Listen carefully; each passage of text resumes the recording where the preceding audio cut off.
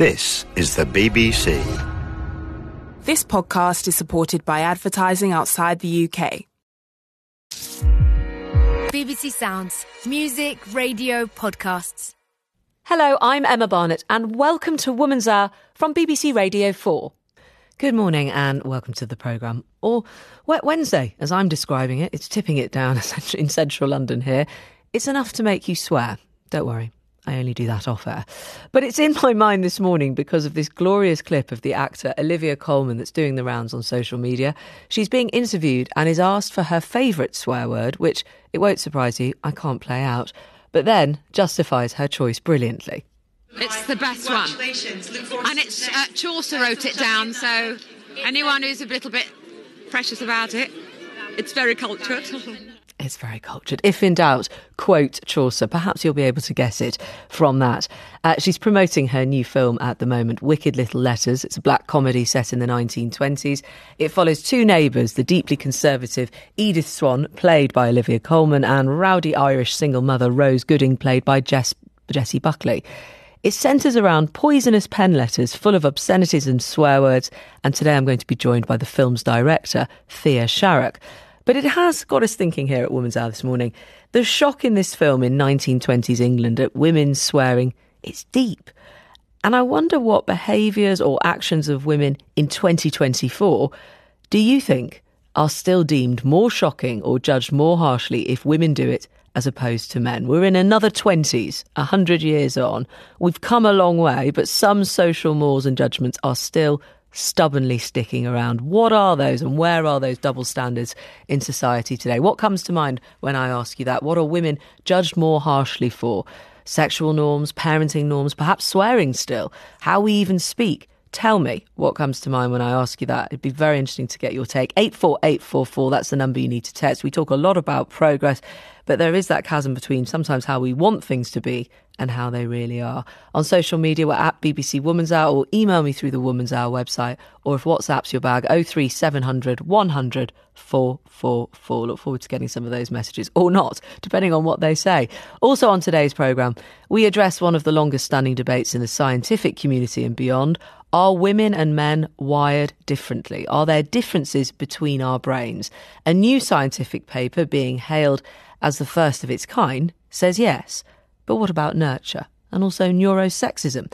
We will get stuck in using the only brain I've got. And family trees. If you have pursued creating yours, have you found it more difficult to track your female family members down?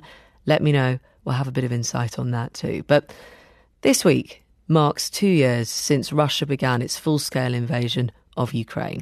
2 years. At least 10,000 Ukrainian civilians, including more than 560 children, have been killed since the start of the war. That's according to figures from the United Nations Human Rights Monitoring Mission as of December. However, it is widely believed that that real number is a lot higher. Keeping with what's happened to children during this time, Ukraine's government says it's identified 20,000 of them who have been abducted by Russian forces.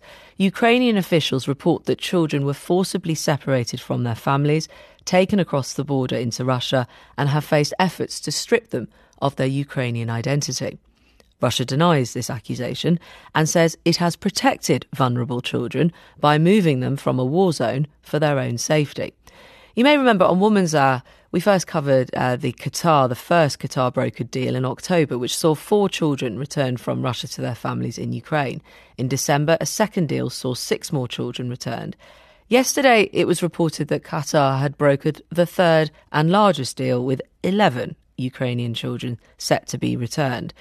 On Monday, the children were received by the Qatari embassy in Moscow and late last night crossed the border from Belarus to Ukraine, some of them reunited with family members who'd been waiting hours. Let's get the latest on this from the BBC Hague correspondent, Anna Holligan. And in a moment, I'll be talking to the award-winning filmmaker and war correspondent, Shahida Tulaganova, who I spoke to in October when that first deal was brokered, because Shahida, you may also remember, directed the ITV documentary Ukraine's Stolen Children. Anna Holligan, to come to you first, can you bring us up to date with the very latest? Just incredible pictures I'm looking at here of children with their suitcases being put into minibuses and cars on the border. It looks as though this happened in the dead of night. They were taken from the Qatari embassy in Moscow to the Belarus border, and there they had to walk for a kilometre in order to enter Ukrainian territory. So some of them were there reunited with distant family members. Others were actually, 2 children were rushed to hospital. Their condition looks as though it may have been serious, although we don't know what's wrong with them. Another one was reunited. A 13-year-old boy was reunited with his mother, who had been held prisoner in Mariupol. So, there's so much bleak news coming from this area at the moment. It's really incredible to see these images of the children being reunited with their families. Do we know anything more about these children who've gone across? We know a little bit more about their ages. So there's a 13-year-old and a 10-year-old. They were living with distant relatives in Mariupol again. And then it looks as though they were taken into a state children's home and then transferred to Russia. So they were reunited. I'm looking at the picture now with their uncle, a computer developer called Sergei, and he will now take them into custody. So unlike the thousands of other children who we are told have been transferred across the border, some of them from children's homes, some of them because they were taking part in holiday camps when the war broke out and have since found it impossible to go home. And, this is a kind of, I'm based in The Hague and I cover war crimes and crimes against humanity. And this is a new kind of war crime that we are witnessing here, according to the ICC, the International Criminal Court, which has issued charges against the Russian President Vladimir Putin and his Children's Rights Commissioner. And she is a really interesting character in all of this because she is Maria Lvova-Belova, and she is the kind of antithesis of what you might expect from a quintessential warlord. She delivers babies and balloons rather than bombs and bullets. She appears on her social media channels wearing flowy, flowery dresses instead of military fatigues. And yet what she and what President Putin are accused of are war crimes just as atrocious and heinous as murder and rape. So it's really been interesting to watch how this has developed over the last 2 years, actually. Yes, and then let me bring you in at this point, Shahida. Good morning. Morning. Just because we were hearing there about the Russian politician and presidential commissioner for children's rights, the idea of what she is, the role she's playing, viewing her as a war criminal. You've actually interviewed her. I did indeed. And how did you find her, and in light of what we've just heard about her? Well, she clearly doesn't look like a war criminal. She does look like a person who is caring about all the children in Russia and now occupied parts of Ukraine. She's very well briefed. She's very precise. When she lies, she looks in your eyes and she lies, and you know that she lies. Some things she says is true. Some things she says was a clear lie. But like all Russian governmental officials, she is very glued on what's happening, and she does know what's happening. Because she also, just keeping it with the children and that side of things for a moment, is it right that she's adopted a boy? A Ukrainian teenager, is she that right? Fostered a Ukrainian teenager from Mariupol called Filip Golovnya. He was in a group of 31 children from Mariupol, who were snatched by the Russians. And I mean, that must have been very difficult to see him. Did you see him? I saw him. I interviewed him too. It was hard. You could see the transformation of the child when he came to Russia. There was footage. He was filmed a lot and showed a lot on Russian television. He was very skinny. Now he's very big, which could show that he's under stress. He's in contempt. But when I asked him, do you want to go back to Mariupol? He said, no, I'm not going to go back because there's no city. It's about people, and there is no people anymore. So, I mean, in your documentary, which we talked about, 5 women, mothers and guardians, go to Russia to try to retrieve missing children. Is there any update? We're getting this one obviously overnight and hearing about that. Have you got any updates from the women you were talking to? All the women I spoke to, they brought their children back. But in the film, there was one case of a boy called Denis Kostev who actually stayed in Russia, allegedly willingly, even though his godmother went all the way to Moscow to get him back, but she was deported, and he later sent a voice message to his brother saying, "I'm staying. I love it here." Actually, in December last year, he contacted me saying that he wants to leave Russia. He's already 18. So together with volunteers from Save Ukraine, this is a charity which brings a lot of Ukrainian children back, we helped him to get out of Russia to Belarus and from Belarus to Poland. He is now waiting for his Ukrainian documents to come through, and then he's going to go to Germany to reunite with his grandmother and his brother. Wow, that's incredible. Yeah. I actually went to Poland to see him for the first time. He's a really nice boy, very well read, but like many children who stayed in Russia for a long time, he was there for almost 2 years. His ideas are a bit, he didn't become pro-Russian, but his ideas about the war and who is aggressor changed a little bit. Anna, coming back to you, as we reach this very grim milestone of 2 years of this fighting and this war, what do you understand, or what have your contacts been saying to you about what Russia's objective could be in taking these children as it's being described and what you've been reporting on? Well, it depends from whose perspective. So the Russians will say they're saving these children, the adoptions, the fostering, their acts of generosity. We should be really clear, Emma, here about what we're talking about. These are allegations of state-sponsored child kidnapping, forcible transfer, not by chance or accident, but by design. And whether or not these children have parents or they've been put into care because their parents are struggling or killed during the war, raising children of another country in a different culture, in a different nation, can be a hallmark of genocide, an attempt to erase the very identity of that enemy nation. And the First Lady of Ukraine, Olena Zelenska, says she believes the removal of children to Russia was part of a deliberate attempt to erase Ukrainian culture and identity. And there are other glimmers of hope in all of this, though, because we were covering a couple of weeks ago efforts by Europol, the European Police Agency. They got together detectives from all over Europe. I think it was 60 detectives from 23 countries. And they took part in something called a hackathon. And they didn't really expect to get many results, but actually, they were using some of the propaganda which has been used by Russia in videos where they show children smiling at holiday camps, carrying cuddly teddy bears, well-dressed, wearing the kind of jewelry you and I might dress our children in.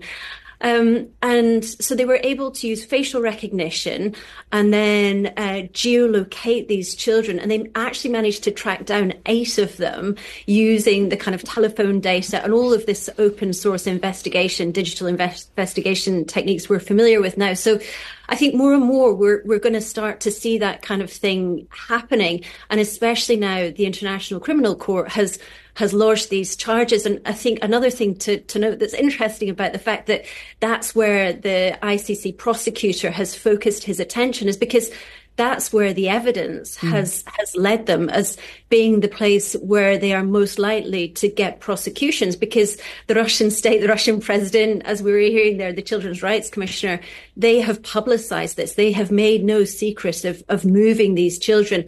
Although they say that if the parents want to, they can simply send an email and come and retrieve them. But as we've just been hearing there, it's not exactly that simple. No, far from it. Shahida, to come back to you, the idea of Qatar brokering these deals, you might hear that and think, you may know nothing about international relations, but you may think, why Qatar? What's going on there?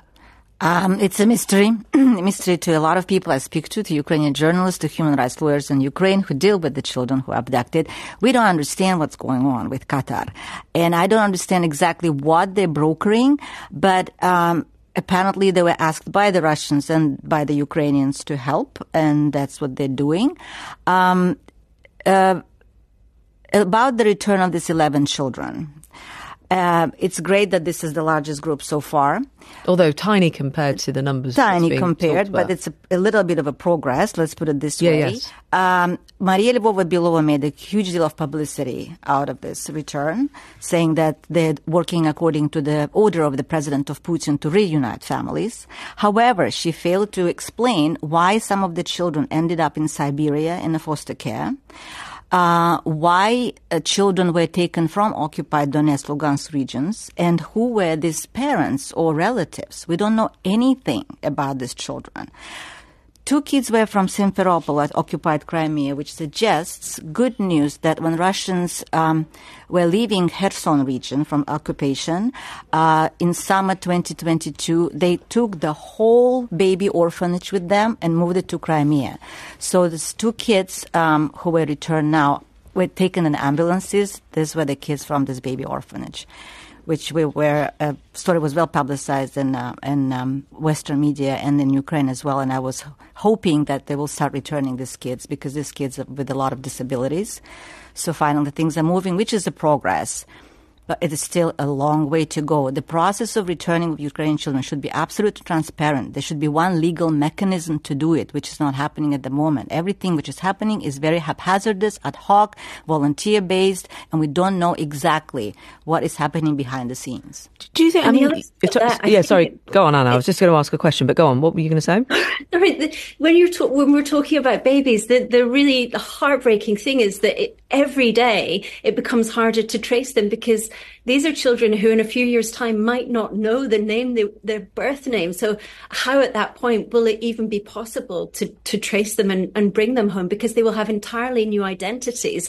And this has come from the top, because President Putin made it easier for Russian families to adopt Ukrainian children. He changed the law, signed a presidential decree, and that was in May 2022. So that makes it even harder for Ukraine and Ukrainians to get their children back. And they've also done various other things, created other incentives for the children, for families. They've prepared a database identifying Russian families who might be suitable to adopt Ukrainian children, pays them an allowance for each child who gets citizenship. Then many of the children are given patriotic, in inverted commas, education. And so all of this is kind of severing the ties that they had with their homeland. Anna Holligan, BBC Hague correspondent. Thank you. Shahida, just a final question to you, if I can. You directed the ITV documentary, as I mentioned, Ukraine's Stolen Children. As we come towards this weekend, this Saturday, I believe, 2 years of the Ukraine war since Russia's full-scale invasion. Did you get, in light of your documentary going out on ITV, did you have an understanding if people knew about this? If they've taken that in, about this part of war? You know, war is changing, and how it's waged and how it's done strategically, and how humans are used, people are used, in this case children are used, as a weapon. Did you have a sense of if people knew about it, if they'd taken it in? People knew about it because this process started in 2014 when Russia really started attacking Ukraine. So they were moving children back then. The Ukrainians were well aware, but they were not prepared for the scale of these deportations, because Russians didn't just take one kid, another kid. They were taking the whole orphanages to Russia, and it's impossible to trace them down sometimes. It's a very difficult job. So that was a surprise, the scale.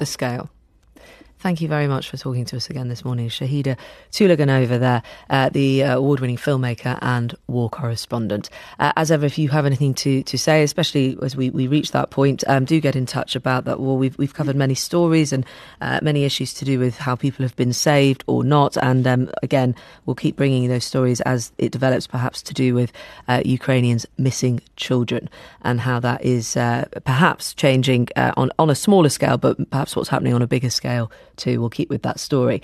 I did ask you about, having heard that Olivia Colman clip about her favourite swear word, which I'm sure some of you are disappointed I was not given special permission to play this morning.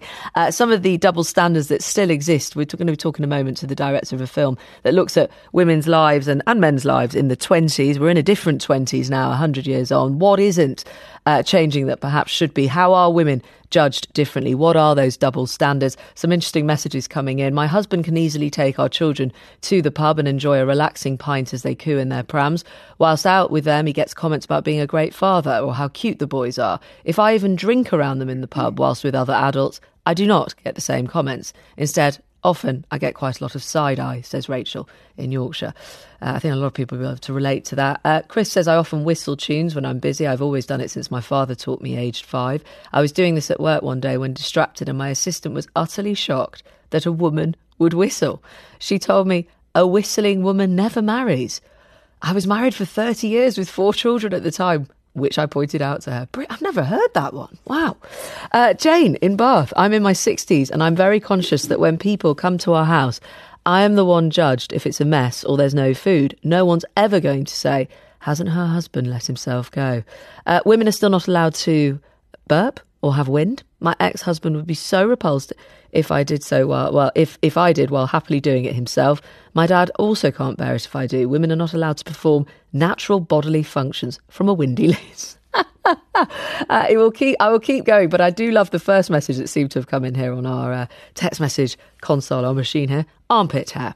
There you go. Let's tell you about this film then. A new film, Wicked Little Letters, a black comedy set in Littlehampton in the 1920s in West Sussex, follows 2 neighbours, the deeply conservative Edith Swan, played by Olivia Colman, and rowdy Irish single mother Rose Gooding, played by Jessie Buckley. When Edith and the other residents begin to receive poisonous pen letters full of obscenities, potty-mouthed Rose is charged with the crime. The anonymous letters prompt a national uproar and a trial ensues. Let's have a listen. The Home Secretary, Mr. Edward Short, was compelled to answer a question in Parliament about the ever-growing scandal of the Littlehampton letters. The poison pen missives, obscene and malicious in equal measure, are causing widespread distress across the county. Now numbering over 100, Mr. Short called them a national embarrassment, but said he has immeasurable faith in his exemplary police force to find the culprit in the end. The mystery of the letters continues to captivate the nation, in which every household has an opinion on whether Miss Rose Gooding is innocent or guilty. Well, that's the question. The film is based on a true story. Thea Sharrock is the director. She joins me now. Good morning. Good morning. Double standards there. We've started there. How do you feel about it? Well, firstly, I'd just like to say I'm going to try really, really hard not to swear this morning. Are you going to do me that favour? I'm really going to try. It's been really interesting, though, because sometimes in the last sort of week or so, as you've already proved, we keep being asked, like, what's our favourite swear word? We keep being asked, to do as you promote the film, I'm sure. Exactly. But it's slightly different out there on the wild west of the web. We're still at the BBC. I understand. I understand. No, but it's interesting because of the double standards, isn't it? Yeah. And do you think it was different even in the 20s if a woman swore versus a man, or was it everybody at that time, more Puritan times? I would say very different to now, for sure. And without question, women were frowned upon way more than men. Perhaps one of the interesting things about the movie is the moment that it's set is, of course, the moment after the war, and women are getting used to men coming back. So having had to deal with all of those jobs and having to deal with the men not being there, suddenly the men come back and they have to re-find what their place is. And I think that's part of where you find Olivia Colman and Jessie Buckley's characters within that society. Yes. And dealing with that very separately because of their backgrounds and their home lives. They are in very, very different positions as we find them at the beginning of the film. Tell us a bit about them. I described her as potty-mouthed Rose, who's charged with the crime. What's her story? Because this is based on a true set of letters, isn't it? It is based on a true set of letters, absolutely. That's probably the most important thing about the movie. About sort of 80% of the actual letters are used in the film. Olivia's character, Jessie's character, and the character of Gladys Moss, who is the very important police officer, first female police officer. All 3 of those characters are based on real people, which is sort of amazing. We, of course, have made certain changes to make the story more interesting and more entertaining. So as soon as I knew Jessie Buckley could join us in the cast, I wanted to make Rose Irish, so she wasn't originally. But otherwise, her story is she's a single mum who moves into this very small town, and even that on its own is scandalous, up against the very restrained Swan family. Yes, and I suppose knowing what you know then of what is accurate to that time, how did you come across these letters? How were they found? And I suppose in some way that must have really drawn you to it, that it's based on truth. Absolutely. I was given the script originally not knowing that it was based on a true story. Okay. So, and I honestly have not laughed out loud for quite a while with a script that was as well written and as tightly written as this. The thing I couldn't quite gauge when I first read it was the tone of it, because I didn't quite understand what you said, black comedy, which is interesting. Some people describe it purely as a comedy. But there is a lot going on underneath it, and these characters are very, very complex. So I met with the writer, Johnny Sweet, who is a comedian originally, which made sense of the comedy, and learnt that he had come across the story of these poison pen letters, and that was a massive thing 100 years ago, which, of course, the parallels to today are very obvious. And couldn't believe that this story hadn't really surfaced in some bigger format, and so he was inspired to write the story. And as soon as I read it, Olivia was already attached, and I couldn't begin to say no. I mean, it was a dream come true. Can you imagine writing such a letter? I'm pleased to say I can't. But I didn't think that. I thought you were going to ask me something to do with, again, today. Which I want to come to, but it's just the idea of trying to get yourself into, you've been looking at this and how to bring the characters out and put it together, but just trying to get yourself into a headspace where you would sit down, because even though we'll come to it, I'm sure, talking about what people do online now, it's much quicker and easier than sitting down and writing a letter. Absolutely. And that's what's so amazing about them. Some of them were incredibly short, 2 sentences, and vile. Others, the ones that really make me laugh, are the ones that you can feel they're trying to be rude. And it's almost like a little kid who sort of gets in a massive huff with his mum and it's like, oh, I hate you. And it's got that sort of childish quality behind it. And yet still, as you say, in those days, if you wanted to insult somebody, you had to get your piece of paper, had to get your pen out, choose your words carefully, fold it up, get a stamp, put it in the post box. And, there's a lot of effort that goes into it. And obviously, nowadays, that's one of the things that's so different. There was, in those days, plenty of time to change your mind. Nowadays, maybe at most, people write a draft email that they want to send in an absolute rage, come back to it an hour later, and you might have changed your mind. But I think today's society, one of the sort of drawbacks is this sort of instantaneous world that we live in that was very, very different then. It's interesting to think which is more poisonous. To receive that in the post nowadays would be huge, partly because people don't do that anymore. I think. I also what's interesting, although it's very funny and there's all those elements to it, that you can see how upset, you can see the upset on people's faces when they receive it. Putting aside the views of if it was a woman swearing or not, and I think if more people could actually see how people looked when they received a nasty remark below their Instagram post or on social media, wherever, maybe it would give you pause for thought. Well, would it? I don't know. No, I know. And that's the issue. Absolutely. Olivia Colman isn't on social media. I don't think Jessie is either. They're not on Instagram. They don't, nor am I.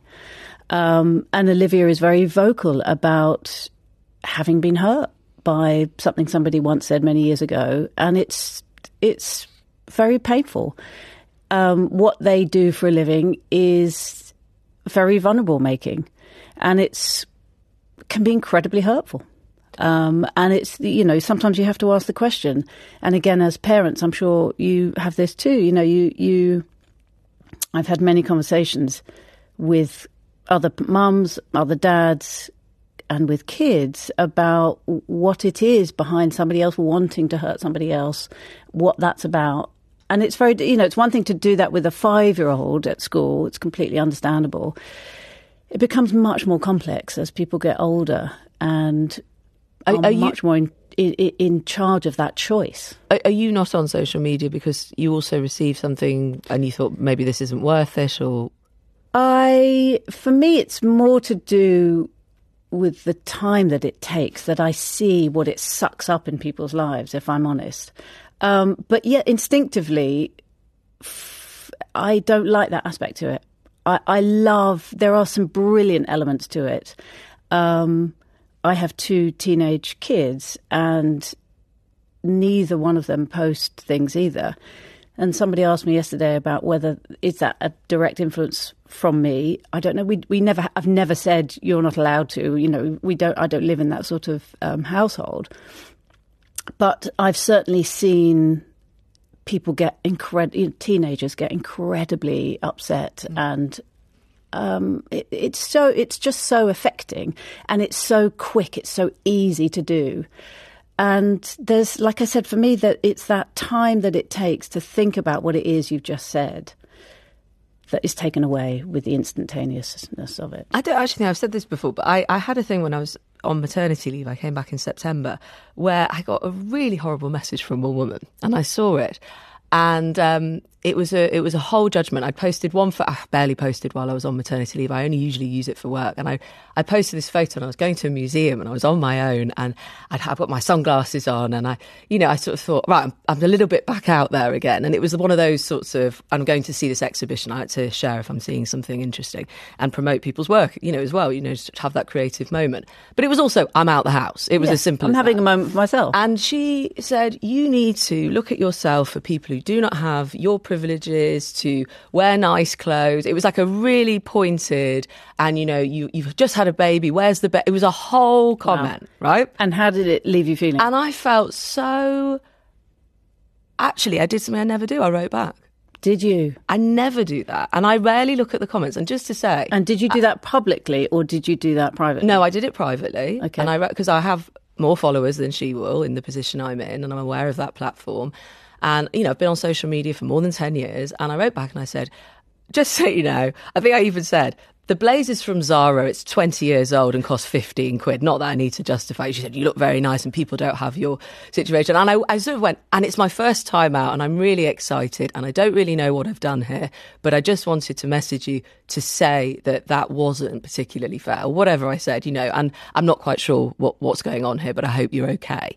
And she wrote back and said, I'm really, really sorry. I'm really sorry. I shouldn't have done that. I'm having a really bad day and I feel ashamed of myself. And then we had an okay exchange and that was that. And I don't do it, but to do it just once, because I thought it was so mean, I thought, well, can I try and unpack that? So here's my question to you, is if she had sent because presumably the first message she sent you was public for all the world to see, any of your followers to see.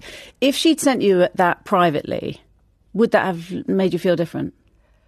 I think I'd still be pretty upset, but funnily enough, I may not have replied. Right. It may have changed that, maybe just trying to attack me but to do it there was obviously something going on. And I can't do that every time, and nor do I actually look very often. But what I found so upsetting, and I've seen this time and time again, is if you actually go and talk to people, 9 times out of 10, it's more what's going on in their life. 100%. But you can't take away how it makes you feel. So that's why I get why people are not on there. Totally. And that's exactly why I'm not on there. But what's interesting for me is the difference between making it public and keeping it private. Whereas, as I say, one letter to one person is just you're in a different sphere. It's probably also years of being judged by critics. And that's something that is inbred within my industry, always has been. And it's really hurtful when somebody says, I don't like this production for X, Y, and Z. Particularly if they single you out, it's even worse. Yes. Well, it's a thing to see on the screen in this different era, I suppose, and it does make us think of now, and it's fascinating. It is also very funny. We are getting some quite interesting responses about the double standards. Before you go, Thea, is there anything that comes to mind now that you think we still judge women differently about? Because you are tackling that, but quite light touch if people take it from it or they don't. Yeah, I mean, the one thing I would say about that is, and I don't know if this is credit to my parents and my schooling, I never really felt that growing up, and I don't really feel that now even. The difference necessarily. I don't feel like if I took my kids to the pub that I would be judged in a different way. But I do have a memory. When I was 10 at school, I was chosen to be on the cricket team. I was the only girl chosen. And when the other school turned up, they saw that they had me on the team. And the other school teacher went to my teacher and said, "You've got a girl on your team." And my teacher said, "Yeah, it's great." And this is a while ago, obviously. And he said, "Well, we're not playing you if you've got a girl on your team." And that was the first time that it really struck me that how could that possibly be, that I was literally not allowed to play because I was a girl? So I would say nowadays, no, I'd say the balance is perhaps more even. Perhaps more even. There are examples. We will get to them, but it's a good area of thought that the film raises, as well as laughter. Wicked Little Lies is in cinemas from the 23rd of February. Thea Sharrock, you're listening to there, is the director. Thank you very much for coming in. You're getting in touch with a whistling woman and a crowing hen are no God nor men is the proverb I grew up with. I think that is the origin of the anti-whistling women, reads this message. Thank you for that. Our builders asked my husband last week whether his wife could make them a cup of tea, ! Says Helen. Maria, what seems not to be socially acceptable is I'm not following my husband to his place of work abroad. I live very happily in our village in the southeast of England, the place I raised my children. I'm surrounded by awesome friends and deeply happy in my beautiful home. The stick I get is palpable, especially from women. We could carry on, but it's a rich theme. But going from how we're treated differently to perhaps how we think, a new scientific paper from researchers at Stanford University has shown the ability to spot consistent differences between men and women's brains and shows how they operate differently. It's being hailed as the first of its kind, but what does it mean? Does it matter? Joining me now, Gina Rippon, neuroscientist and author of The Gendered Brain, and Professor Melissa Hines, director of the Gender Development Research Centre at the University of Cambridge. Professor Hines, Melissa, good morning. Good morning. This research, first of its kind, tell us a bit more. Well, I think it's probably the first of its kind to use artificial intelligence, AI, to look at such large data sets and report sex differences on the average between males and females in how the brain is functioning. It's not a study of brain structure. It's a study of brain activity or function. And just for those who haven't followed this, what can we accept as the truth, if I can put it like that, or what can we take from this between female and male brains? Well, we know that on the average, again, not talking about individual people, but groups of people, males and females show some gender differences. So, for instance, girls tend to play more with dolls than boys do, or boys tend to play more with toy cars than girls do. And in adulthood, men are more physically aggressive, again, on the average, than women.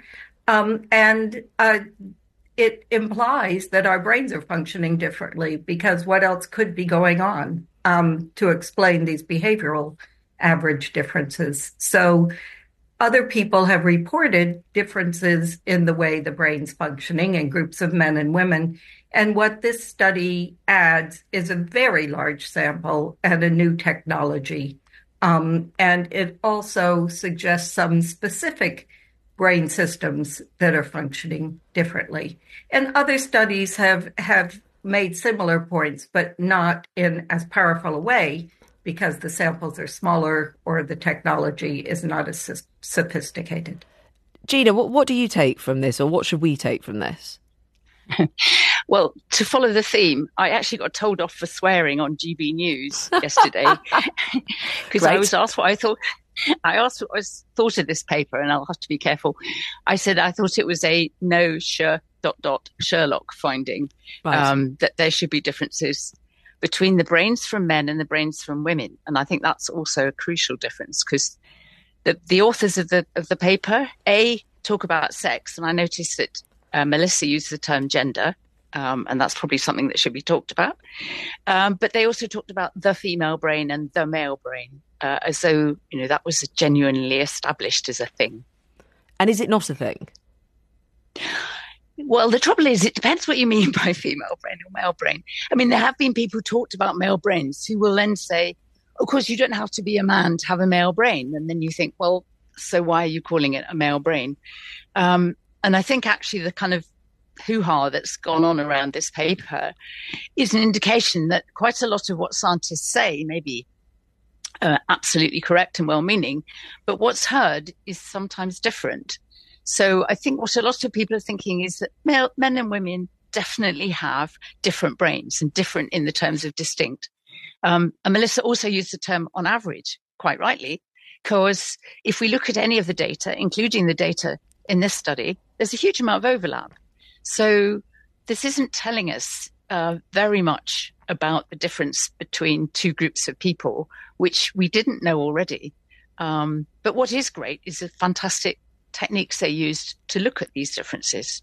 So you don't think, in terms of where we're at now, Gina, you don't think we can infer that there is a difference between them and how they operate broadly as men and women? Is that not something that science can show?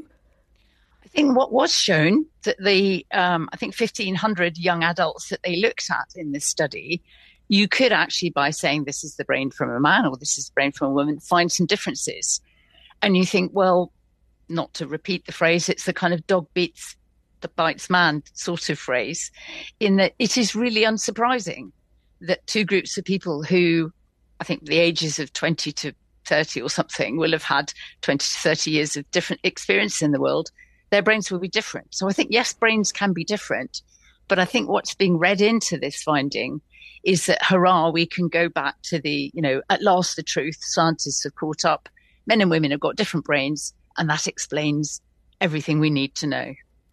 And where are you coming in on this, Melissa, when you just hear Gina put it like that? Well, broadly, I think we're making the same point. And it does interest me that a study like this gets so much press attention. And I think that speaks to people's desire to find evidence that supports their point of view, whatever it may be. And I think we all do this.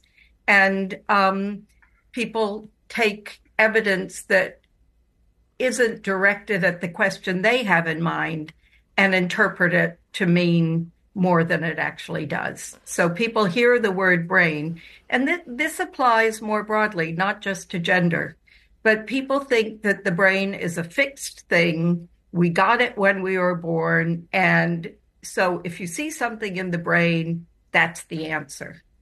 But really, if you think about it, all our behavior depends on our brain. Every time we learn something, our brain changes. And so people who behave differently, be they old people, young people, people who speak one language or another language, men versus women, if they show average differences in their behavior, they're going to show average differences in their brain. So the brain, it gives us a tool where we can look at mechanisms that might be responsible for a behavior at a given time, but it doesn't say how it got in there. Yeah, which is a useful context for this. And Gina, to come back to you, why do scientists then keep doing this experiment, perhaps, if it's not, it doesn't sound like it's necessarily helpful, but maybe there is. Are there applications that can be used from this? Right. I think, well, absolutely, yes. I mean, I think neuroscience has partly painted itself into a corner because it's stuck right from the sort of 200 years ago, looking at the size of different bits of the brain and drawing conclusions about, a sort of Yabu, I've got a bigger amygdala than you type story. So I think that's a great composition, isn't it? Yeah, sorry, go on. It was what was really great about this paper is actually looking at functions. It was looking at resting state fMRI. So it's actually looking at the brain in action. And I think that was a great breakthrough. But it's kind of a shame that the focus was still on this kind of binary idea of being male or female as the take-home message from the paper, that's what made the difference. And because, as Melissa said, then that then gives the impression that you can't do anything about these differences. They're fixed because, they're you were born with the brain in a particular way. And, there is certainly evidence that the idea that you've got a fixed brain is used in people who don't want to waste time with diversity and inclusion initiatives, for example. So I think that, particularly for women, so I guess that's a key message. Be careful what else is being taken out of this paper and put into public consciousness. Yeah, well, people talk of neurosexism. They talk of those prejudices that you're starting to touch upon there, and people being concerned that nurture being written out of the script as well. Yes, I mean, I think that's neurosexism. Cordelia Fine coined that term, I think, was really to come back to this idea that these differences are fixed, inevitable, invariant. So, and that was working backwards from sort of the end of the 18th century when the male neuroscientists were looking at the inferior position of women in society and focusing their efforts on trying to explain why the brain was inferior. So there is this idea that you can't do anything about a brain which gives you a set of skills. You can't learn things, which of course is not true. Is there anything that you think that people can take away from this, Melissa? Beyond what new technologies have been used to do this, beyond how Gina just described the brain being in action, looked at it. Is there something of use? Yes, I think for the neuroscientific community, there's definitely something of use, showing that AI can be used to provide potentially more reliable evidence on how the brain functions in different groups of people. And I think the aim of the study was to get information that might help address outcomes that vary on the average for men and women, things like depression, for instance. Women are more prone to depression. So maybe it's guiding us to parts of the brain that might be usefully looked at, and a technology that might be used to look at these parts of the brain to ultimately help people with, for example, depression or other things that differ on average.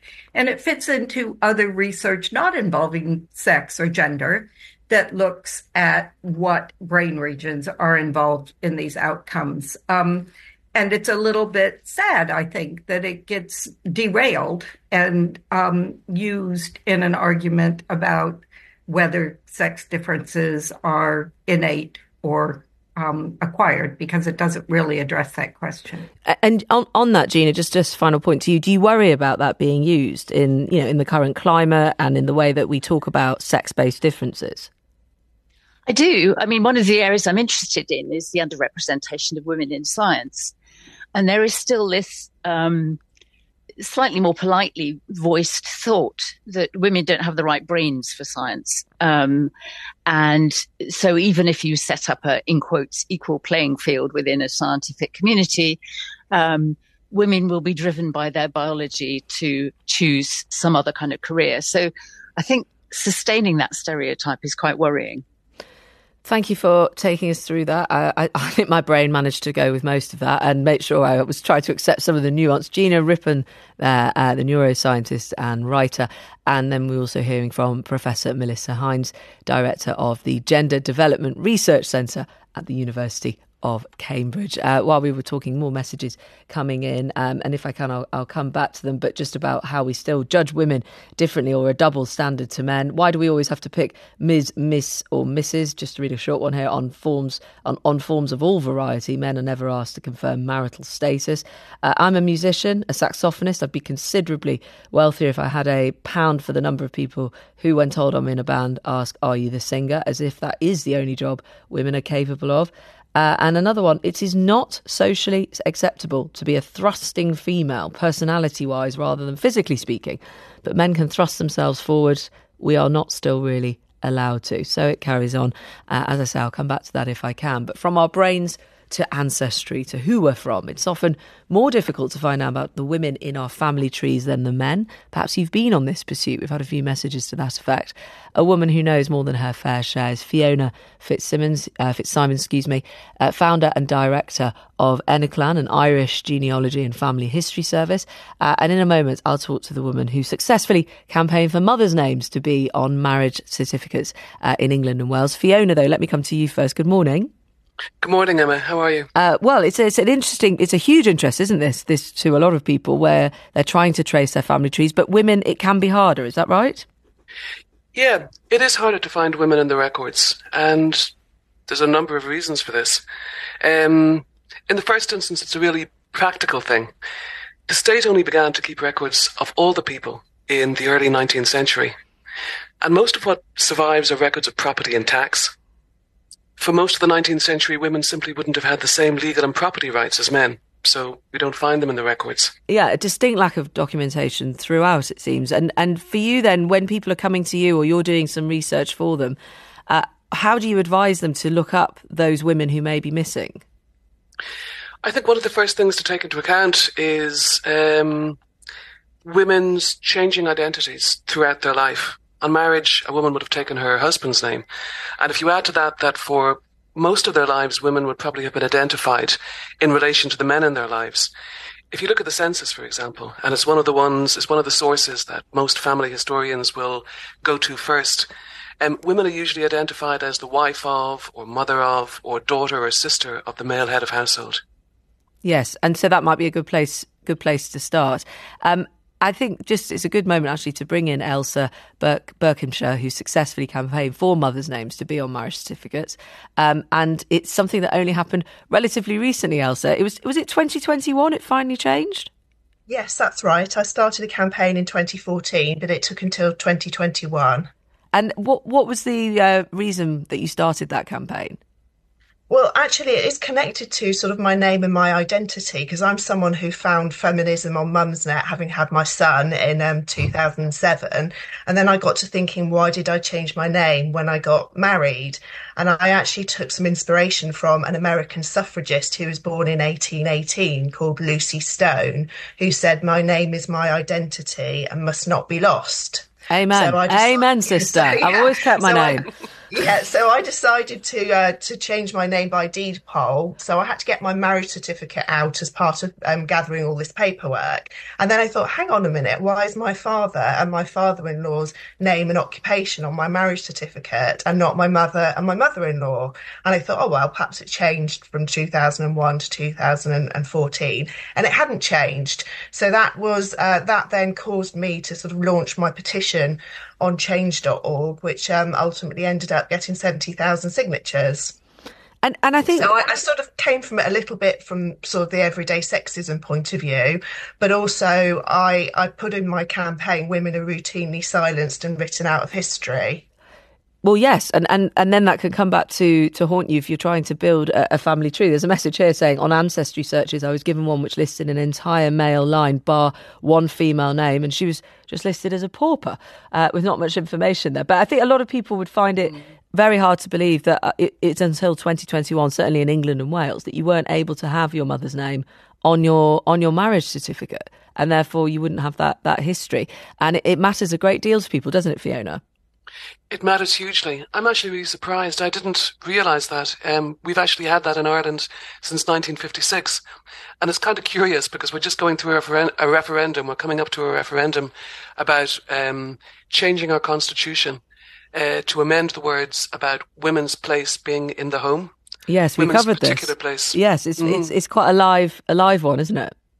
But it's kind of curious that in a country which usually has a reputation for being very retrograde in terms of women's rights, that this is something that I won't say led on, because Scotland was in there before us in the 19th century, but we've had it for over 60 years now. Yeah, well done, brilliant campaign. It is, and I think also it's important to say you work as a finance manager. You're not a campaigner, Ailsa. We've spoken before along your journey to do it, so it still must be something that I'm sure you're pretty proud of, especially when you think of what names will now be captured for future generations. Yes, definitely. I mean, I'm somebody that dabbles in looking at sort of my own family tree, and it is so much harder because you've got a census where you've got a woman who's changed their name, you've got to link back to their marriage certificate, then you've got to find their mother's marriage certificate to make sure that you're researching the right person. Yeah, well, and then, not to even to mention that many people don't get married at all these days. So how they'll be able to trace that and how that'll work, it is a whole other level. And Ailsa, you did change your name, is that right? You went back to your own. I have, yes. Okay, how are you feeling? Yes, despite being happily married, but I'm now happily back to my name of Ailsa Berkhamshire. Was that an interesting conversation? I think it's a journey. I think we've all been on a journey in the family because I originally went double-barreled and then I was like, no, I'm back to my original name. And the only confusion now is if I have to fill in a DBS check, I've got to explain this whole chain of how I've come back to my original name. Well, there you go. It is a journey. And the journey that people go on with you, Fiona, do you think it's important for people to be able to have this knowledge for themselves? Do you think it gives them something? Well, in the first place, it gives you 50% of the narratives in your family history. If you actually close off the women, if you only follow how the family line is passed from generation to generation, you're going to lose half the stories. Yeah, you are. But I sort of also meant more broadly for those who haven't perhaps traced their ancestry. I wonder what you see that it gives to people about perhaps their own identity now. That's a curious one. A lot of people argue that family history is about our own identity in a changing world. I think I would actually say no. It's not so much about identity, but it is about empathy. It's about maybe being able to reach back into the past to understand how people lived, the choices they made, because those choices will have affected us, and maybe to have a better understanding but also a more empathetic understanding of your parents, your grandparents, your extended family, and how your family lives. Yes. How you made it to this point. Fascinating. Well, Fiona Fitzsimons, thank you very much. Ailsa Berkhamshire, with that name, thank you to you. Many messages coming in. Thank you for all of those throughout the programme. And one from Claire saying, listening to a feature about poison pen letters took her back to when she received one, and it's never left her. She's 70. She got it when she was 12. She was written to by two girls she was on holiday with in a very nasty way. And I think when we talk about empathy, it's important to realise, I suppose, the power of those words digitally or on paper. I'll be back with you tomorrow at 10. That's all for today's Woman's Hour. Thank you so much for your time.